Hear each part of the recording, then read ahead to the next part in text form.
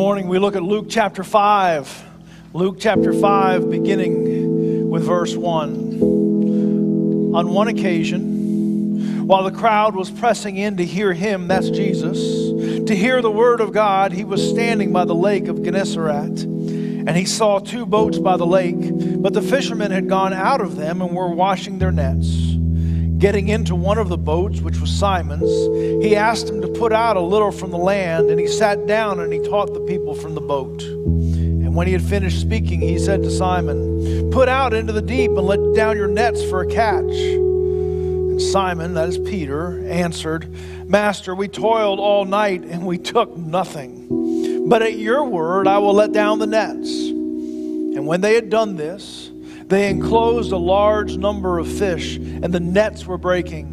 They signaled to their partners in the other boat to come and to help them, and they came and filled both the boats, so that they began to sink. But when Simon Peter saw it, he fell down at Jesus' knees, saying, "Depart from me, for I am a sinful man, O Lord." For he and all who were with him were astonished at the catch of fish that they had taken. And so were James and John, the sons of Zebedee, who were partners with Simon. And Jesus said to Simon, "Do not be afraid. From now on you will be catching men." And when they had brought their nets to land, they left everything and followed him. For our ministry highlight today, as we prepare for our offering and we meditate on our hearts of what God has blessed us with as we give back, we've had a great time of doing ministry this week. If you were here at the beginning of the service, you saw thank you scroll through from where we fed on a conservative number, 1,800 people at North Oaks, of chicken and beans and potato salad. 1,800, that's right. That's a lot of chicken, right? But there was also a lot of rain on Thursday when we did that. But it was a great time. It was a great time fellowshipping. It was a great time serving, giving back to our community. And we do this not to pat ourselves on the back. We do this because it's out of the abundance that God has given us, right? And we can do this because of your generous offerings, your sacrifice of volunteering and financial donations, and we do appreciate that greatly, okay? So let's go to the Lord in prayer as we reflect on what God has done this past week, but what He's going to continue to do during this service as well. Please join me in prayer. Father God, we do thank you for today. Father, we've seen you move in the past couple of weeks in many people's lives. Father, through mission events. Father, we rejoice who you are. We celebrate you.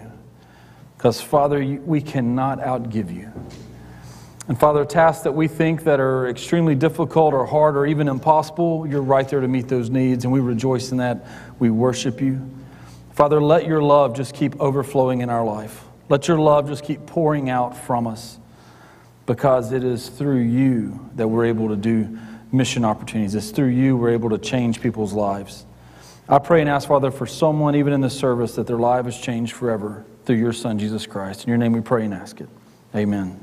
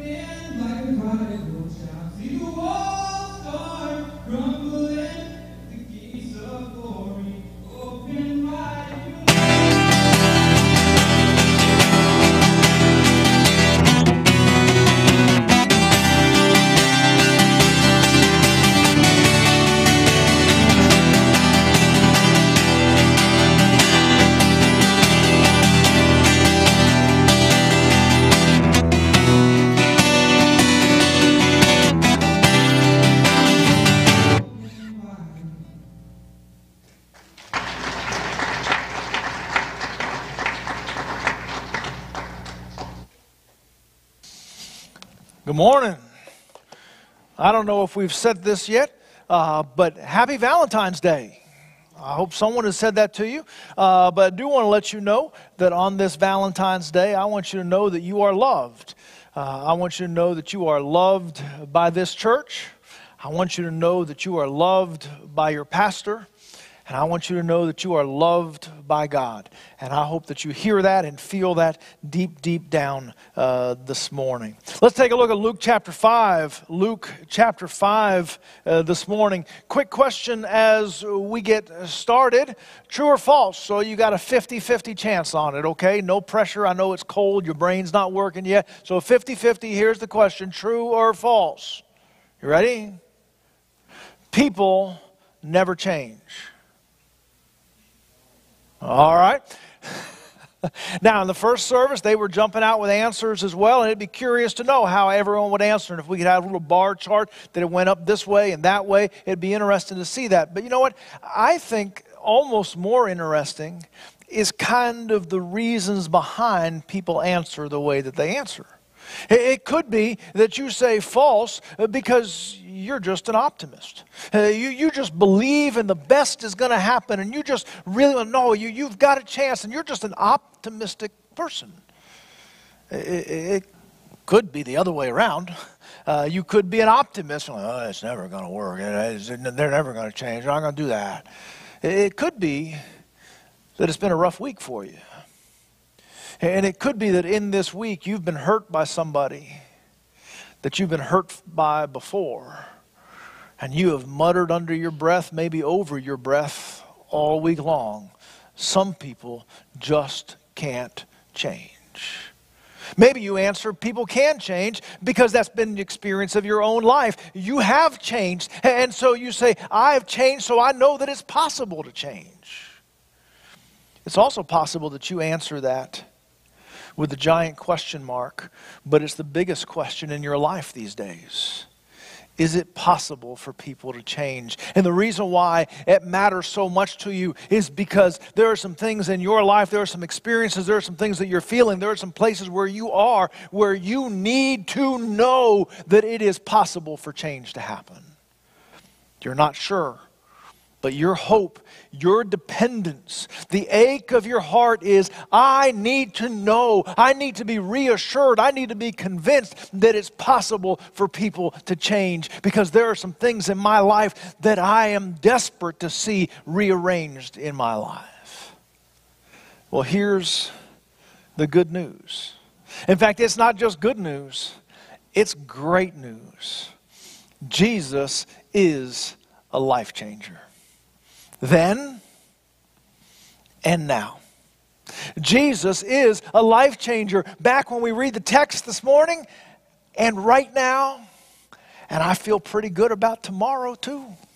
Jesus is a life changer. Now, as we look at Luke chapter 5, I think one of the things that I find interesting in Luke chapter 5 is that I'm not sure that Peter was really hungry for life change. Now, and I'm not throwing dirt at Peter. I'm not kicking any dust at Peter in this moment. But the truth of the matter is that as you take a look at Peter's life in Luke chapter 5, there's a lot of things that are in place for Luke, or for Peter. There's a lot of things that are right where you would think that he wants them to be. We don't see any evidence of brokenness in terms of Peter's life. We don't see this massive moral failure. We don't see a collapse. We don't see a sickness or an illness or anything broken that would put him at the front of the line saying, oh, please, there's got to be change. In fact, if you take a look at an inventory of his life, he seems to be doing pretty well in business.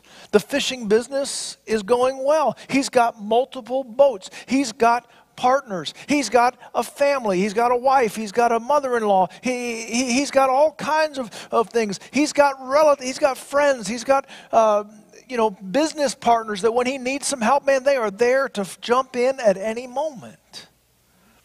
Not only that, this encounter that he has with Jesus is pretty cool, and we're going to unpack that this morning. But one of the things that I want you to see, this isn't even the first time that he's met Jesus.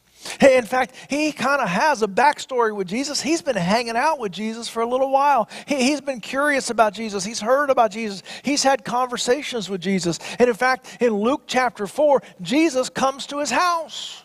Jesus has dinner at his house. It's probably part of the reason why Jesus felt so comfortable borrowing his boat, in the middle of a sermon. But man, he's been hanging out with Jesus. All the pieces of life seem to be together. This is not a person that you would look at. Now, there's a guy who's hungry for life change. But here's what you need to see. Peter is a completely different person at the end of this passage than he is at the beginning of this passage.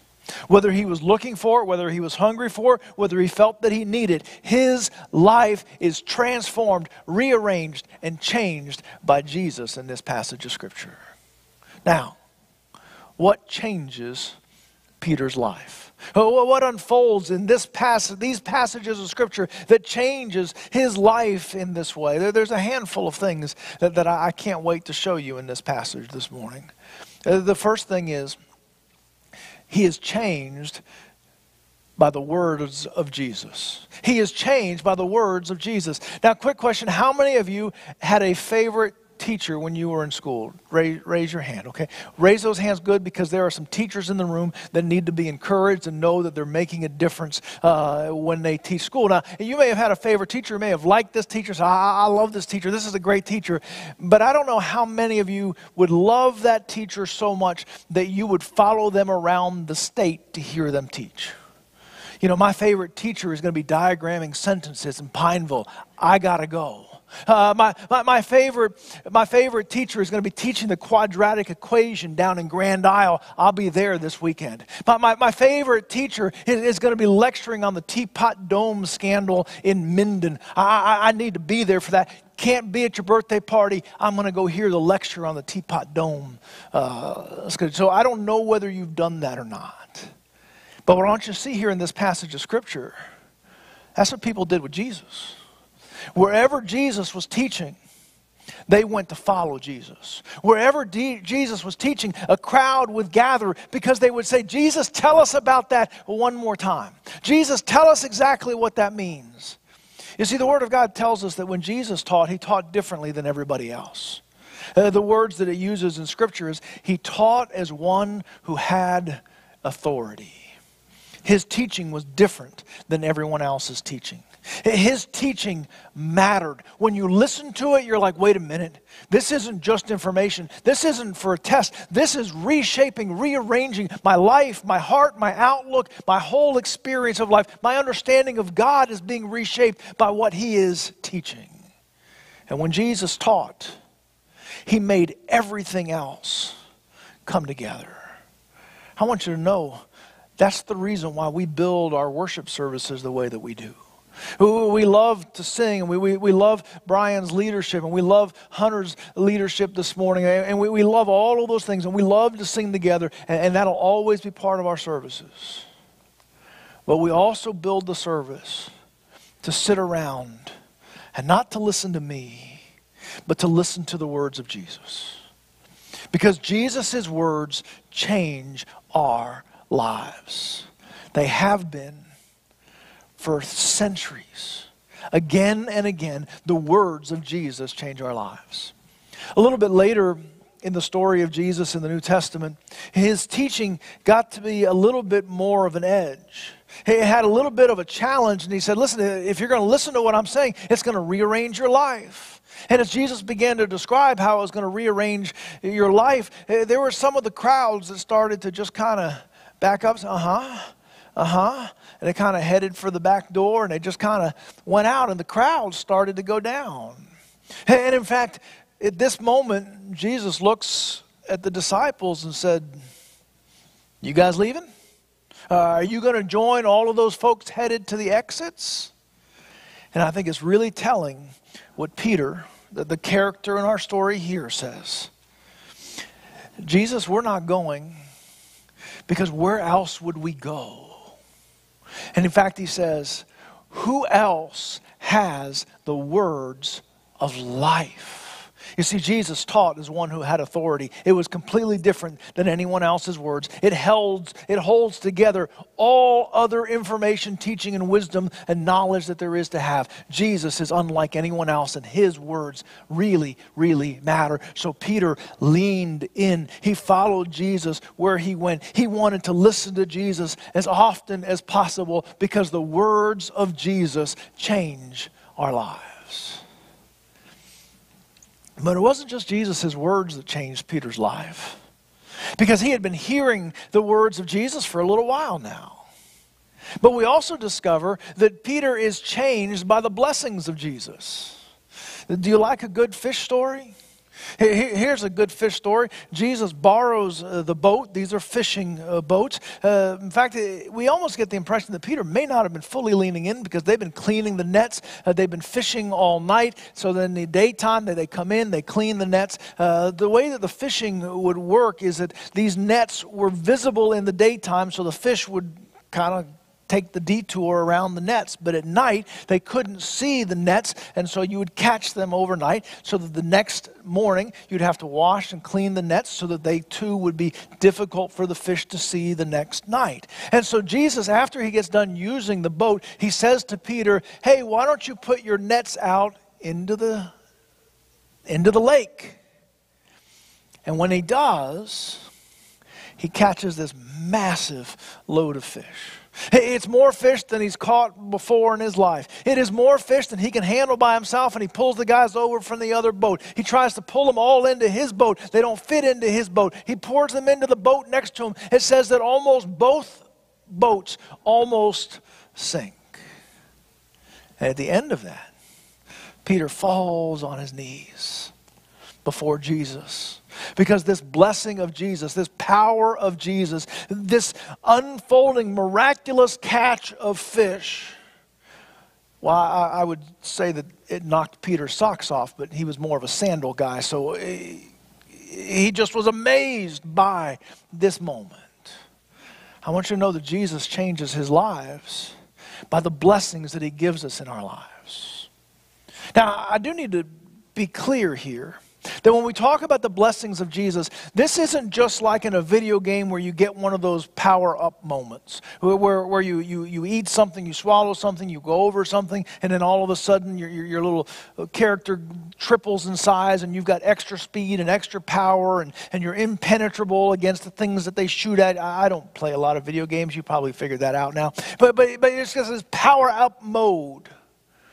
And we think that, if I will follow Jesus, I'll have power-up mode for the rest of my life, and I'll be faster, I'll be quicker, I'll be indestructible, everything will go right for me.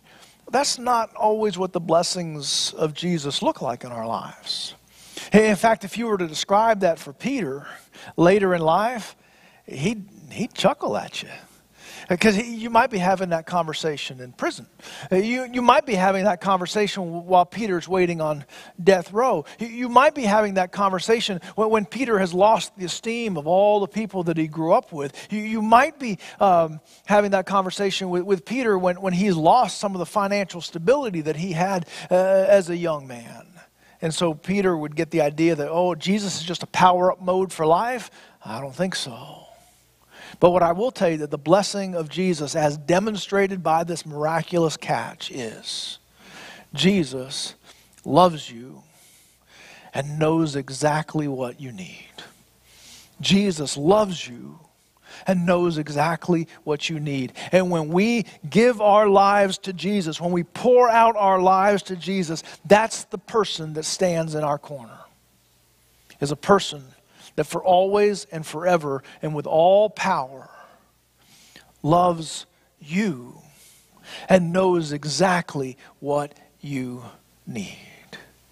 Now, there's a little bit of a bobble here for Peter, because when Jesus tells Peter, put down your nets, there's a little bit of an internal crisis that Peter's got to deal with. Because Jesus is the son of a carpenter.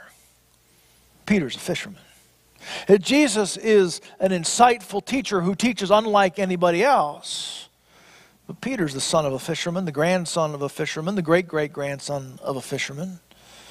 Peter could have the temptation to say to Jesus, listen, you stick to the Torah and I'll stick to the fish.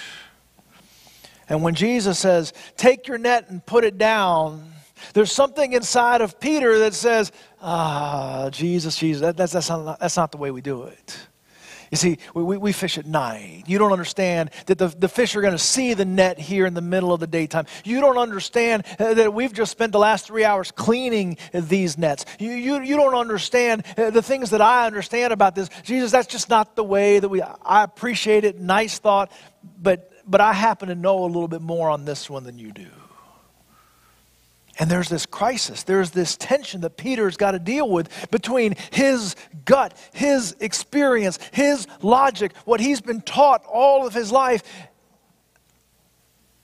and then what Jesus is saying that's opposite his gut, his experience, his logic, what he's been taught his whole life. And in fact, you hear this inside of Peter. He works this out loud. He says, but Jesus, we fished all night. We didn't catch anything at all. You can kind of hear him say, Jesus, you don't understand how this works. But because there's a wrestling, and Peter's feeling that, but on the other hand, he says, listen, he's been right about everything else. All right, Jesus, we've fished all night, we've caught nothing. You don't fish during the daytime, but because you say so, I will do it. Listen, the miracle, the miraculous catch never happens until Peter moves his life to say, because you say so. Listen, I wonder how many times you've kind of bumped up against that crisis in the last 7 days. When there's a call, a word, a direction from Jesus in your life. And I hear you, Jesus, but that's just not really what my gut's telling me. That's not the way that I've been taught. Logically, that doesn't make sense. I got to tell you, in the last week, I bet all of us have had at least one of those moments. And it could be we've had one of those moments every hour. And I don't know how you handled that. It was a real crisis for Peter. But he tipped the scale and said, okay, because you say so, I will go against my gut, my experience, my logic, what everybody's told me, and I will do what you tell me. And when he does, he experiences the blessings of Jesus. And it begins to change his life. But I would also tell you that another thing that changes Peter's life is the experience with Jesus. I asked Brian to read the Isaiah 6 passage for us this week. Because as I was studying this passage, I couldn't help but hear Isaiah 6 in this passage. In fact, there's almost two parallels. It's the same outline for the two passages. Here's what happens in Isaiah 6 and this passage. There is a revealing of the presence of God. There is a retreat from by the individual. There is a repurposing of life. And then there's the response. For Isaiah, he's caught up into the heavenly spaces and he sees the image of God himself on the throne. And Isaiah's response is, wow, this is amazing to see God with all the extra stuff stripped away so it's just a picture of God and his glory. And Isaiah's like, wow. Peter, who's been around Jesus a bunch, something happens in the miraculousness of this catch of fish that he finally realizes, whoa, Jesus even knows more about fishing than I know about fishing. He knows everything. And there's something that happens in that moment that he says, whoa. And it tells us that he drops the fish. And he runs to Jesus' feet. And he falls at Jesus' feet. But it also tells us in both of these passages there is a retreat. It's not just the revealing of God, there is a retreat. Because Isaiah says, whoa, and then he says, whoa. Because the holiness, the grandeur, the glory of God is overwhelming. And Isaiah says, I'm a man of unclean lips who live amongst a people of unclean lips. He says, from the edges of my life, oh, I don't deserve to be here. You see what Peter says? He runs to Jesus' feet. And he immediately says, I am a sinner. Now listen, we don't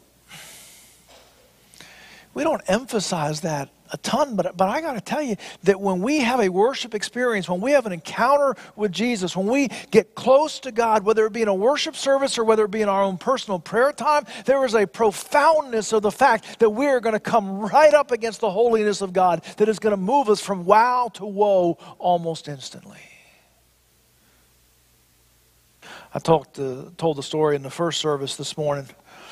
Imagine, if you will, the storm's not as bad as they're saying that it will be tomorrow. I don't know that. I'm just using this for an illustration. Just follow with me. This is not an official weather report, okay? But just imagine there's a break tomorrow. You didn't do what they told you to do, and you didn't, take all the inventory out of Walmart and put it in your shopping basket and stuff like that. And so you're getting a little snacky tomorrow, late morning.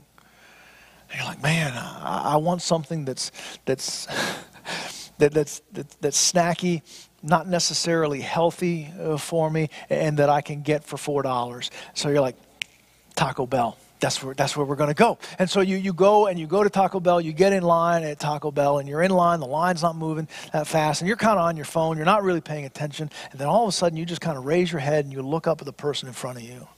You're like, it's Shaq.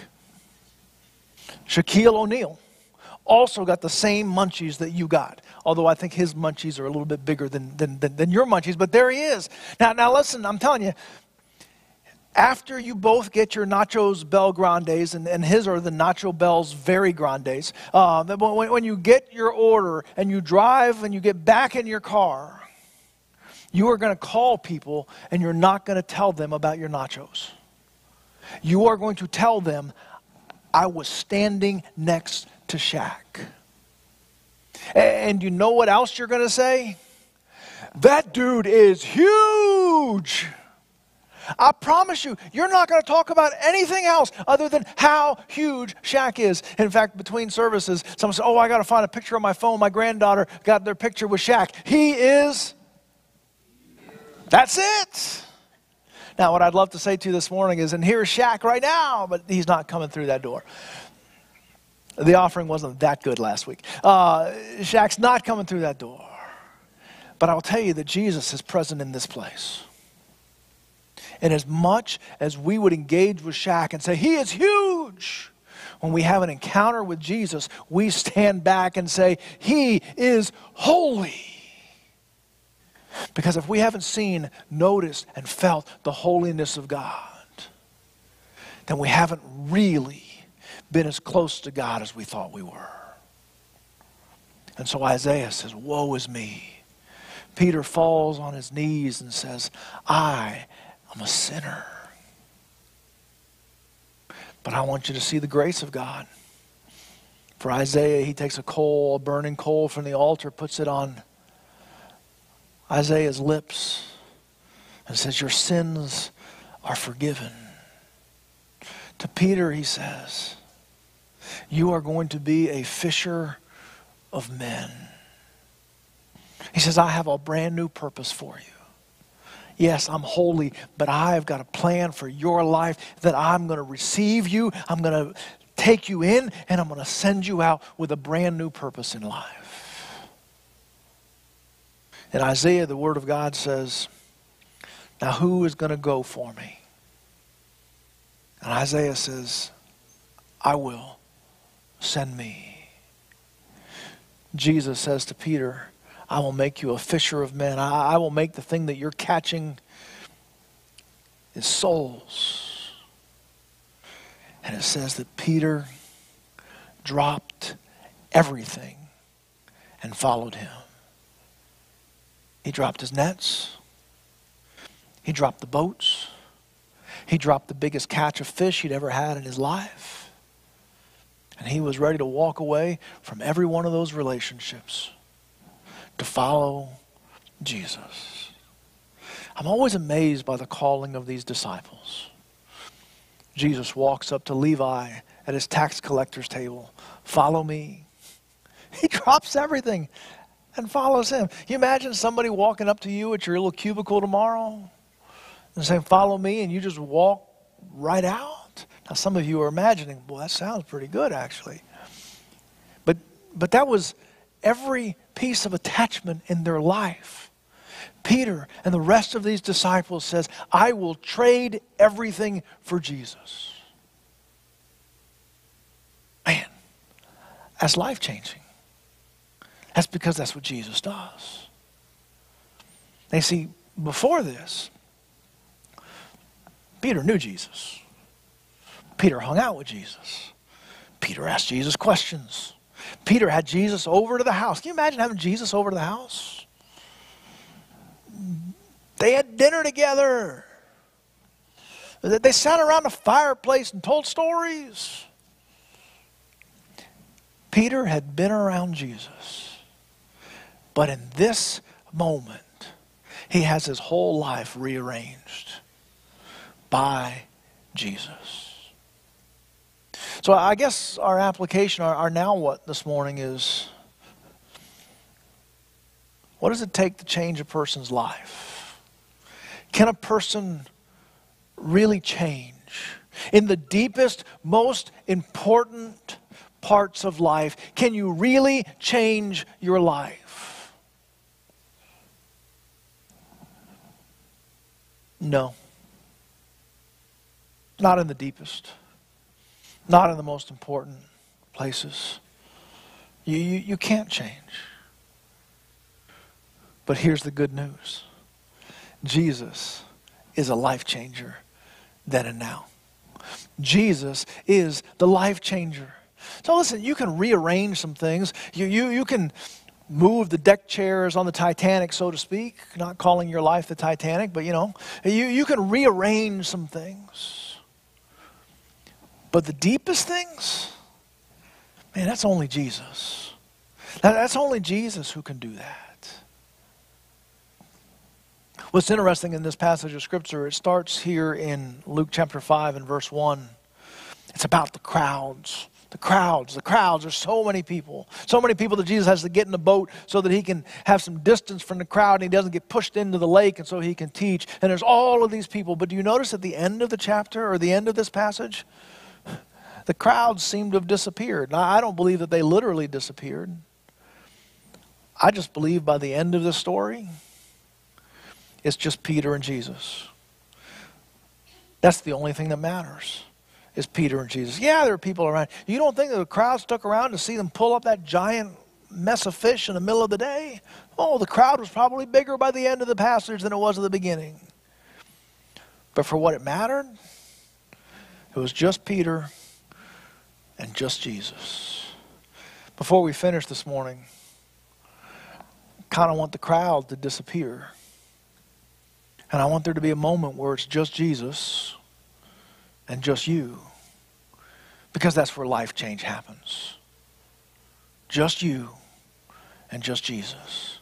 I want you to know that Jesus wants to change your life through his words, through his blessing, but most importantly through an encounter with him. It is one of the core teachings of our church, one of the core teachings of the Word of God, is that there needs to be a life change event in your life. Where there comes a time when, like Isaiah, like Peter, that you fall on your knees before Jesus and you say, I'm not worthy. There's stuff in my life that isn't right. Whether you are a prophet, whether you are someone that's been hanging out with Jesus, whatever it is. When you stand next to that holiness of God, you realize there's something else that I need. And Jesus will take that hot coal. He'll take that word of blessing. He will take that repurposing of life.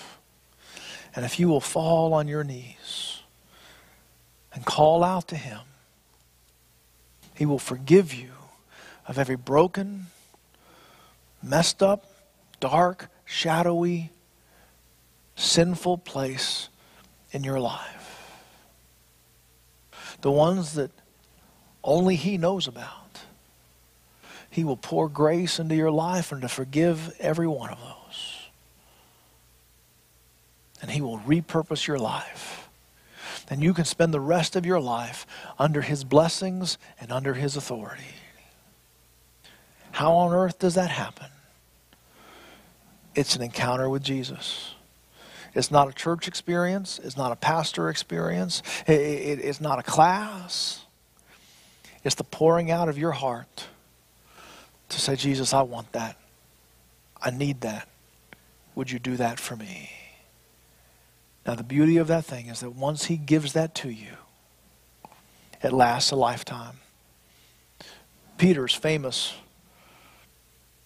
for messing up later. He's famous for walking around telling people, I don't even know Jesus. That's kind of messing up, isn't it? But I will tell you that when he gives his life to Jesus at this place, there's no trade backs. Jesus never walks back out of his life. And He'll never walk back out of your life. Let me pray for you. Our Heavenly Father, Lord, I don't know where folks in this room are. I don't know what their story is. I don't know what their hunger for life change is. I don't know whether they believe it's possible. I don't believe whether they're hungry for it. I have no idea.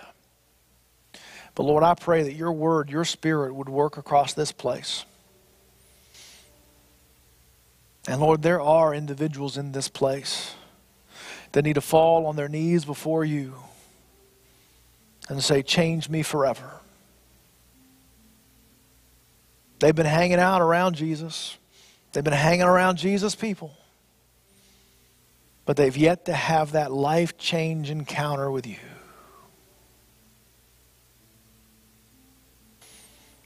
Church, it's just a prayer like this. I feel that tug on my life that I'm supposed to say yes to Jesus today. And so, Jesus, I ask you to forgive me and for you to be the North Star of my life, the forgiver of my sins, the person who I yield authority to.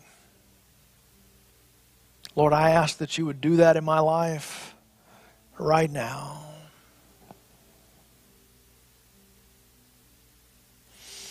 I want you to know, church, I was reading in the Word this morning in 1 Thessalonians chapter 5. It says, He is a faithful God. He will do it. If you ask Him to be the forgiver of your life and to be the ruler over your life, He is a faithful God. And He will do it for you, for you, for you, for you, and for you.